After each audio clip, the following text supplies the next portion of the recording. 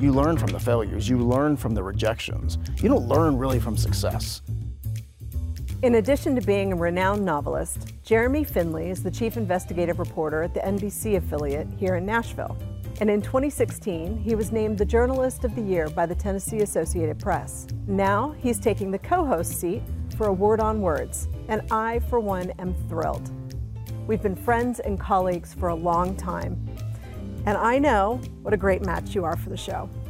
I can't say how happy I am to be here with you. This is really great. We taped an episode back in season 5 for The Dark Above, which is just an incredible novel.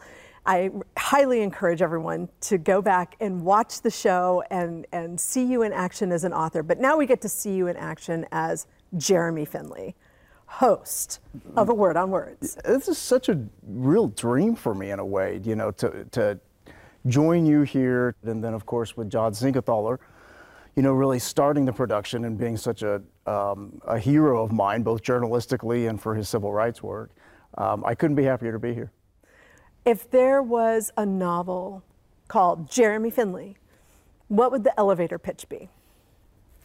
I think the elevator pitch would be something along the lines of an investigative reporter races against time to understand family, love, and work and his place in the world. Wow. How about it?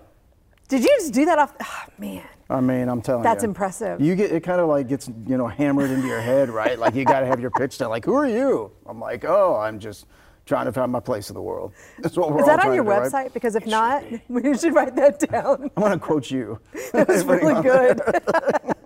Well, thank you. It was really, really good. My problem was going to be, I have so many questions for you too, even though we've been friends for so long. There's burning questions that I want to ask as well. But I'm fortunate that I know you beyond being a writer, and I wish everybody could go to dinner with you and Randy, your husband, so they could, you know, they could understand. You know, you write. I don't want to say, you know, disturbing novels, but you write, you know, It can be a little disturbing. You know, there's some disturbing elements here. But one of the things that I think always astonishes me is you consider yourself an introvert. Very much so. This is a true Word on Words story. When they rebooted the show and approached me, I thought they were just asking my opinions about the show, about things that they wanted to do.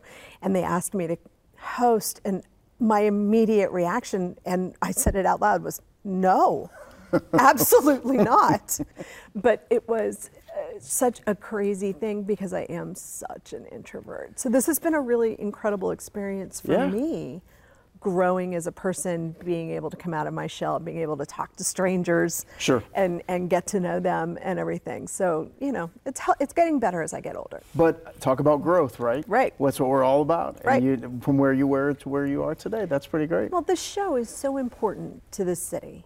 Yeah. And the legacy, the literary legacy that John Sinkenthaler left, 40 years of Sunday mornings with A Word on Words with John Sinkenthaler. I mean, how do you not suck it up and go say, make that happen, right? Where, you know, do you think John would ever be afraid to do that? I'm sure he was afraid of a number of things at any number of times, and he never backed down. And I always remember that. Anytime I get nervous or scared, you know, what would John do?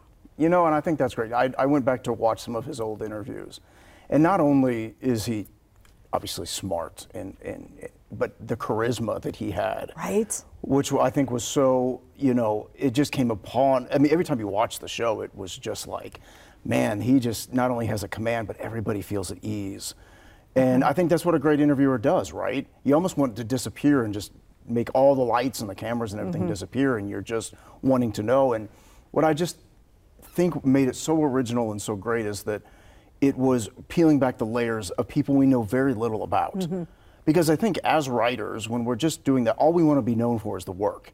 Talking about our personal life isn't why we do this. And you and I know we've interviewed a lot of writers, and it can make, this is unusual, this is uncomfortable. And it's our job to make sure they feel comfortable so people can know them and know about why they do what they do, and they write the way they do. And so I'm with you. It's kind of a dream gig. Did you know that John was my very first interview ever? No kidding. For my debut novel. Really? Very first interview I ever did was on A Word on Words with John for All the Pretty Girls, and I don't know if I've ever been more terrified in my life. Gosh. And we sat down and started rolling, and he made me feel so comfortable. He had read every word of the book. Yeah. We connected from, you know, his Nashville crime reporting days. It was so great. One of the things that people will be astounded to hear is when you were in college, you actually got some really nasty feedback from a professor. And I don't want to misquote the professor, but I want to know what you would say to that college-age JT about what she was about to hear from her professor. So tell people what this professor said to you, and what would you say to yourself in college? So she just flat out said I wasn't good enough to get published. I wanted to go and get an MFA. And she would not write me a recommendation. She's like, you are not good enough to be published. You need to know that. And so I quit writing, right, for 8 years. Honestly, I'm glad that happened. I wasn't ready. I wasn't ready. Obviously, nobody in college is ready. But it set me on the path to meet my husband the first night of graduate school in political management. Instead of getting an MFA, I went and got a master's in politics and met him. And so I really wouldn't change it, because it also gave me that little chip on my shoulder when I started writing again. Right. Of, really? Well, let's see. Yeah. Let's just see about that. Yeah. And also, you and I have talked about this so many times, so much of our jobs are overcoming failure, right? And I think that's what we have to learn as we go along, is that, you know, that's what you learn from. You learn from the failures. You learn from the rejections. You don't learn really from success. The first person that ever read something that I'd written in publishing flat out emailed me back and said, you need to learn how to write. And I was already a working journalist and had been for years. And I thought, well, I do know how to write. I'm a journalist, you know, I know this. But I didn't know how to write fiction. I'd read fiction my whole life, but I didn't know how, so I had to study. And I really had to study books instead of just reading them for pleasure, which is what I'd always done.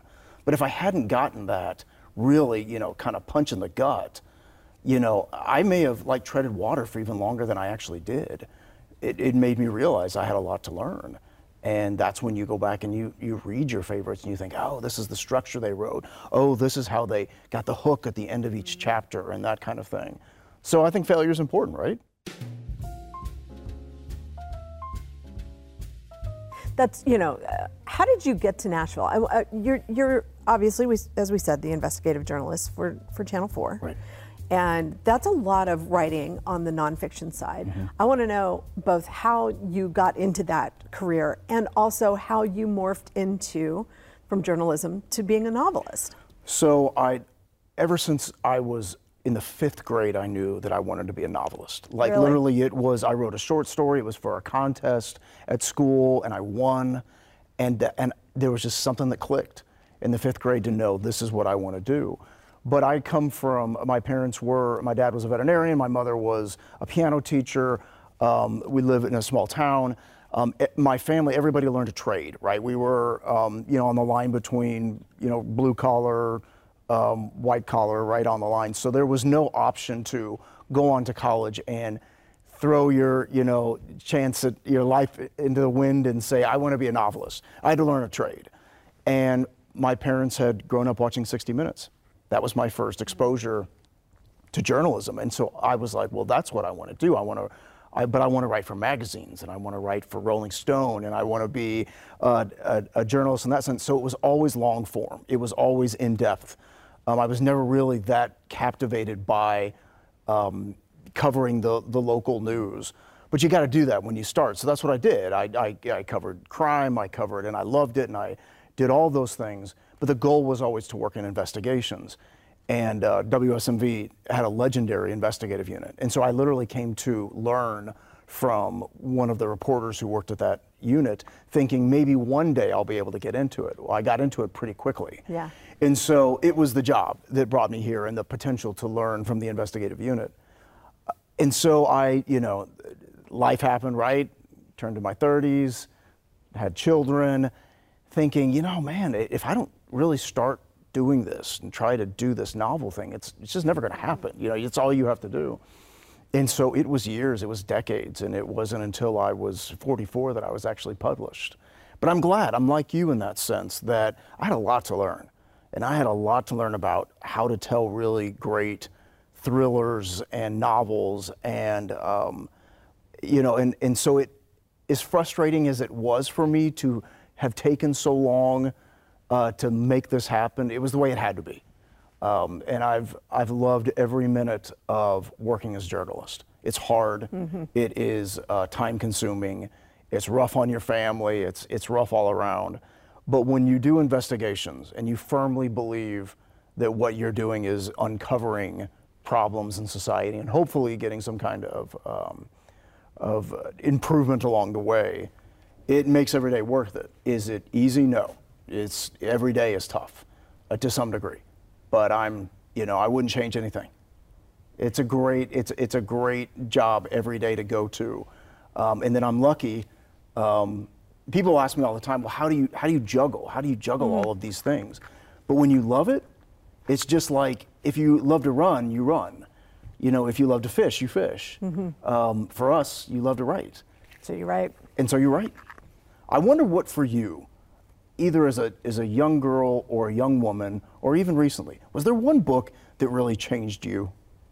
The biggest has got to be, don't laugh because this is not fair as a book because it's a compilation, is the Norton Anthology of Poetry. Sure, of course, right?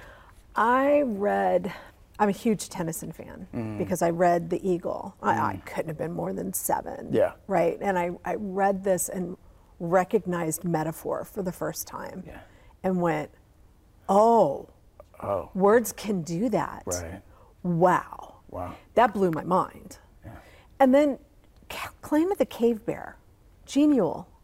There is something about that book that, you know, it is probably why all of my stories are about a woman who comes into her power and becomes a leader, because Aya is exactly that character. Yeah. She has to succeed in this world, a Neanderthal world, where she is the other. Right. And she does, and she rises to a position of power in the clan. Right. And all of those books, but that one in particular, it's very brutal. And I learned a lot of things I probably shouldn't have reading it at the age that I read it. And that's an intimidating novel. It's well, thick. Yeah, you know, I always like the thick books. You know, when I went to buy a book, when I went to the store, because I grew up in the woods, right? And so the bigger the book, the better, because it took longer to read. Sure, right. You know, and I read really fast. So I was always finding the biggest ones. And my parents, the rule was if I could reach it on the shelf, I could read it. Okay. And I was really tall. Okay. From a very young age. So I've always been really tall. How old do you think you were when you read it? Oh, I mean, it would have been the year it came out, so probably 8 or 9. I read The Thornbirds and Roots the same year, and I think I was 8. Wow. Yeah. Yeah, you were drawn to it. I mean, I was always drawn to the biggest, most complicated stories. My dad's sci-fi stories, you know, these big commercial fiction novels. Yeah. But yeah, I was thinking about that, and I think that is probably where that theme really landed for me. Wow. How a woman comes into her power. And I think that is, I mean, it's a story that never gets old. No. Right? Any chosen one coming of age works for me. Period. And I think that, you know, man, woman, transgender, anybody coming into their power, overcoming diversity, right? That's the key. Absolutely. You know, the growth of the character, what this person is able to overcome, that draws us to every book. If, you know, if we read stories about perfect people, we'd get bored. Right. Nobody wants to hear that story in the first place. No. But I remember, that's one of the first books that I remember hearing about because it was such a sensation at the time. It was. And I gotta say, at 8, I wasn't reading Clan of the Cave Bear. I was reading a lot of comic books. There's a lot of comic books. I was always a little precocious. You know? What is yours though? What was your book that absolutely changed you? So in my life, there are 2 as well. The first was The House with a Clock in Its Walls by John Bellairs. And to me, that was my first exposure to the world of the supernatural that kind of blends with our own world, right? The speculative fiction. And it's about a young boy who is kind of lost in the world, and he uncovers this secret and this dark secret in this house, and he has this unlikely group of friends, and to me it was kind of that same experience where it was this boy was lost and he found himself with these friends, and he found himself through really harrowing circumstances. And to me, that is just, will always be one of the hallmark books for me. And the second was a book called A Boy's Life, and it's by the author Robert McCammon, and it is also very singular. It is a story of a boy that has gone through some traumatic experiences, and it is his life, of everything that happens in his life, and I think in about a year. And all of the elements of kind of supernatural, but also adventure, and how he finds his journey with his father throughout this book. And it reminded me again of how I love the concept of our ordinary lives, and then when something extraordinary happens. Right. And in this book, he lives a very ordinary life, and he uses his imagination to overcome all these kind of obstacles.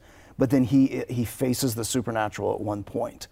And it's so jarring in the book, you don't see it coming, that I thought, oh, this is my book. That is your jam. That's my jam. Because that's what your books That's what my books are. They are speculative fiction. They are, and I think that there's something to me, maybe it's because I'm so rooted deeply in the real world every day, Yeah. And report on facts and nonfiction, that the idea of something entering our lives that is so unexplained and so few people can understand what it means. There's just something that draws me to it, you know, and I think it carries with me even to this day as I'm writing. Tell us about the books. So the book started off, I was very interested in the political dynamic of a political family. I was interested in the dynamic of a political family that would face something supernatural, because you've studied politics, your husband's involved in politics, I have a master's degree in public affairs. There's nothing more, I think, regimented than a political family. They know what they have to do, they know who they have to be, and whatever secrets they have to keep to themselves. And so I wanted to do this intersection of these generations of family, of this that ultimately becomes this powerful political family, and how their lives intersect with missing people and people that disappear for no explanation, and how they can, our main character, how she keeps the secrets from her own past about this, and how it could potentially unravel her husband's political career. And then it becomes a multi-generational family saga of how this has impacted her family for years. And so it was such a joy for me to not only write, but to tell the story, because the story is based around women that are in their 60s. And people have asked me over and over again, well, how did a guy in his 40s write about this? And I was like, well, I paid attention. I paid attention to the women in my life who were in their 60s. And I saw the interesting dynamic there of these are women that many times were marginalized. And sometimes they have, found their way in the world to become more than what their families or their husbands expected them to be.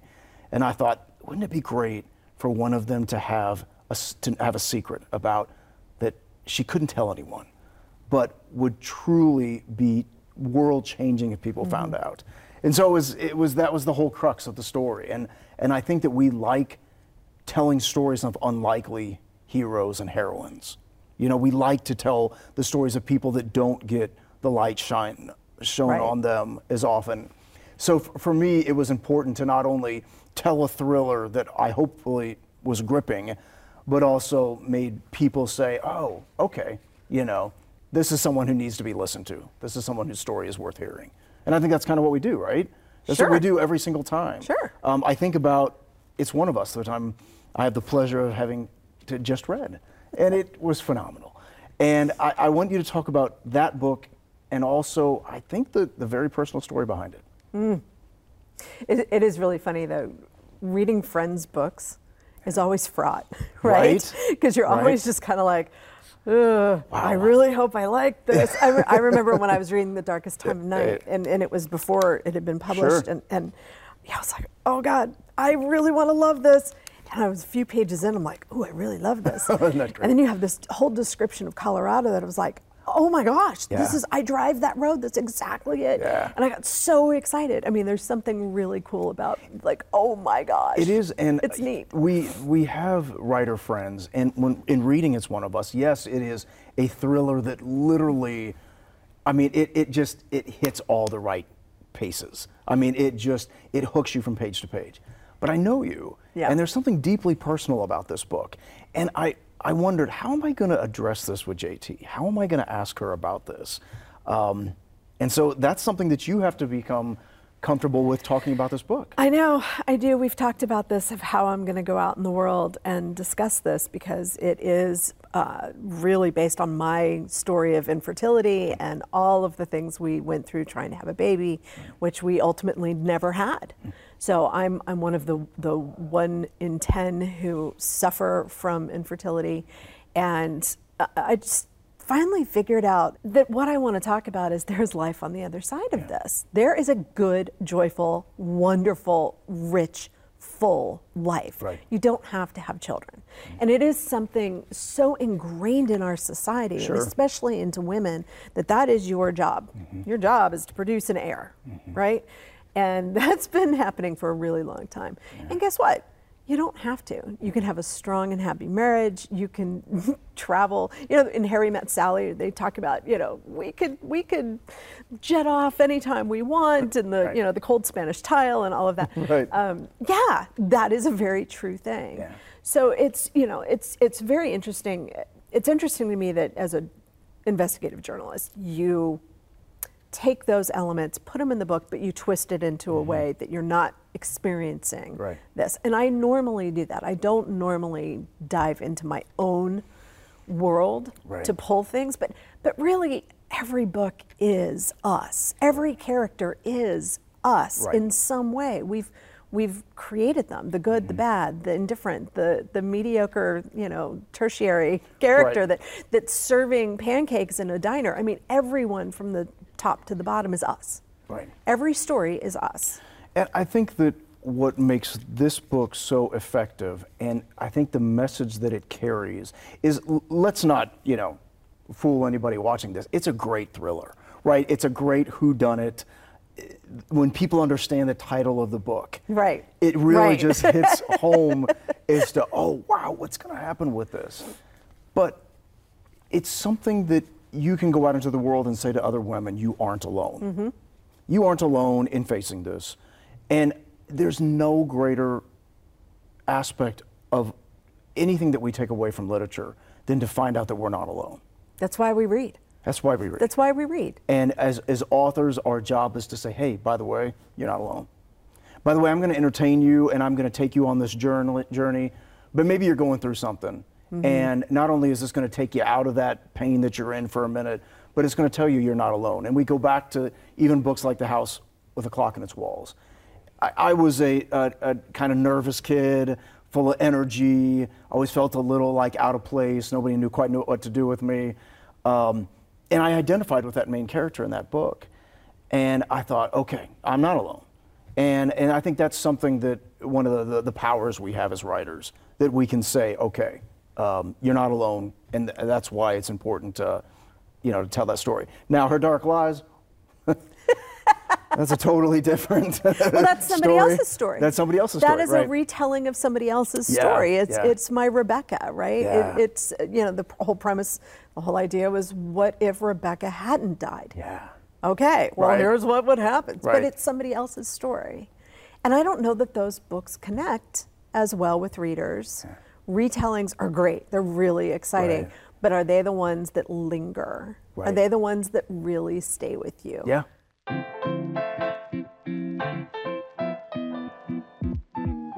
What is one book you think everyone watching should read? I think the book for me right now is Never Let Me Go. Never Let Me Go. Incredible. Incredible. And it is a story, it's his evolving, because when you read even Clara and the Sun, which is his new novel, it's all about our relationship with technology and what it reflects on us as human beings. And so much of our lives now are our phones, and we're talking to Alexa and Siri, and we're, you know, expecting machinery to do all this for us. And then when you look at cloning and all of these parts of technology that are intersecting with our lives, he does such a phenomenal job of exploring what this does to us as humanity. I think it's essential reading. It'll break your heart. Yeah, it is heartbreaking. It's heartbreaking, but it's also just so illuminating. He's a treasure. Also, don't watch the movie. Don't watch the movie. Because they tell you the conceit in the opening card of the movie, That's right. and then it's like, it ruins. But wait, you don't get to experience that sublime horror. Horror, and then, you know, the humanity of it all and the cruelty of it, but also how they survive. Right. To me, that is the quintessential novel. What about you? Oh gosh, I'm going to go with something lighter and happier. Happier. Yeah. I don't know that it's happier. Yeah. The It Girl by Ruth Ware. Oh, okay. It is hands down her best. Okay. It is a really cracking good thriller, and an interesting experience because the main character is dead. It's always hard to pull that off. You're right, it is. It's always hard to pull that off, and she pulls it off, and it's about her murder and how she was murdered. I just thought it was really well done, and it's set in Oxford, and so it's a lot of fun. So it's a quick read. So you get the intellectual read and the fun read. This is something that I ask people all the time when I interview them, and people always think it's a little bit of a strange question, but I think this motivates us so much. What makes you angry these days? You know what makes me angry, and I will be very honest. When I lived in D.C. and worked in politics, we fought really hard against one another. And then that was during the day. And once we clocked out, we all went to the bars together and hung out and talked and argued and just had a good time. And we respected one another's opinions. And I feel like we've lost that ability to say, you know what, I totally disagree with you, but I like you anyway. Let's go get a drink. You know, I think we've lost that, and I think that's what I'm most angry about. I think I think you said it so well there, and I also think the inability of people to change. And it seems like something to be, that you're like, why, you're angry about that? Well, what makes me angry about it is that I think there are so many people that are set in their mind frame, whether it is political or economic or whatever your opinions are based around, your inability to see someone else's perspective. Right. I think is why books are so essential, because it opens our world to other people's experiences and makes us think, oh, maybe I was wrong. And I think that's one of the great things as human beings we can do, is to sit there and say, maybe I was wrong. Maybe I misunderstood this. Maybe I didn't take your thoughts into consideration. In talking about words, and essentially at the end of the day, that's what journalism does, that's what fiction does. It opens your eyes to something you weren't aware about. Right. The question is, are we strong enough to change? Are we strong enough to change who we are, to become better human beings and people at the end of the day? That's what makes me angry. Jeremy, this has been so much fun getting to know you a little bit better. I agree. Thank you, JT. Thanks for joining us for Word on Words, because I'm thrilled to be able to work next to you. We're going to have a lot of fun. We are. And thank you for watching Word on Words. I'm JT Ellison. And I'm Jeremy Finley. Keep reading.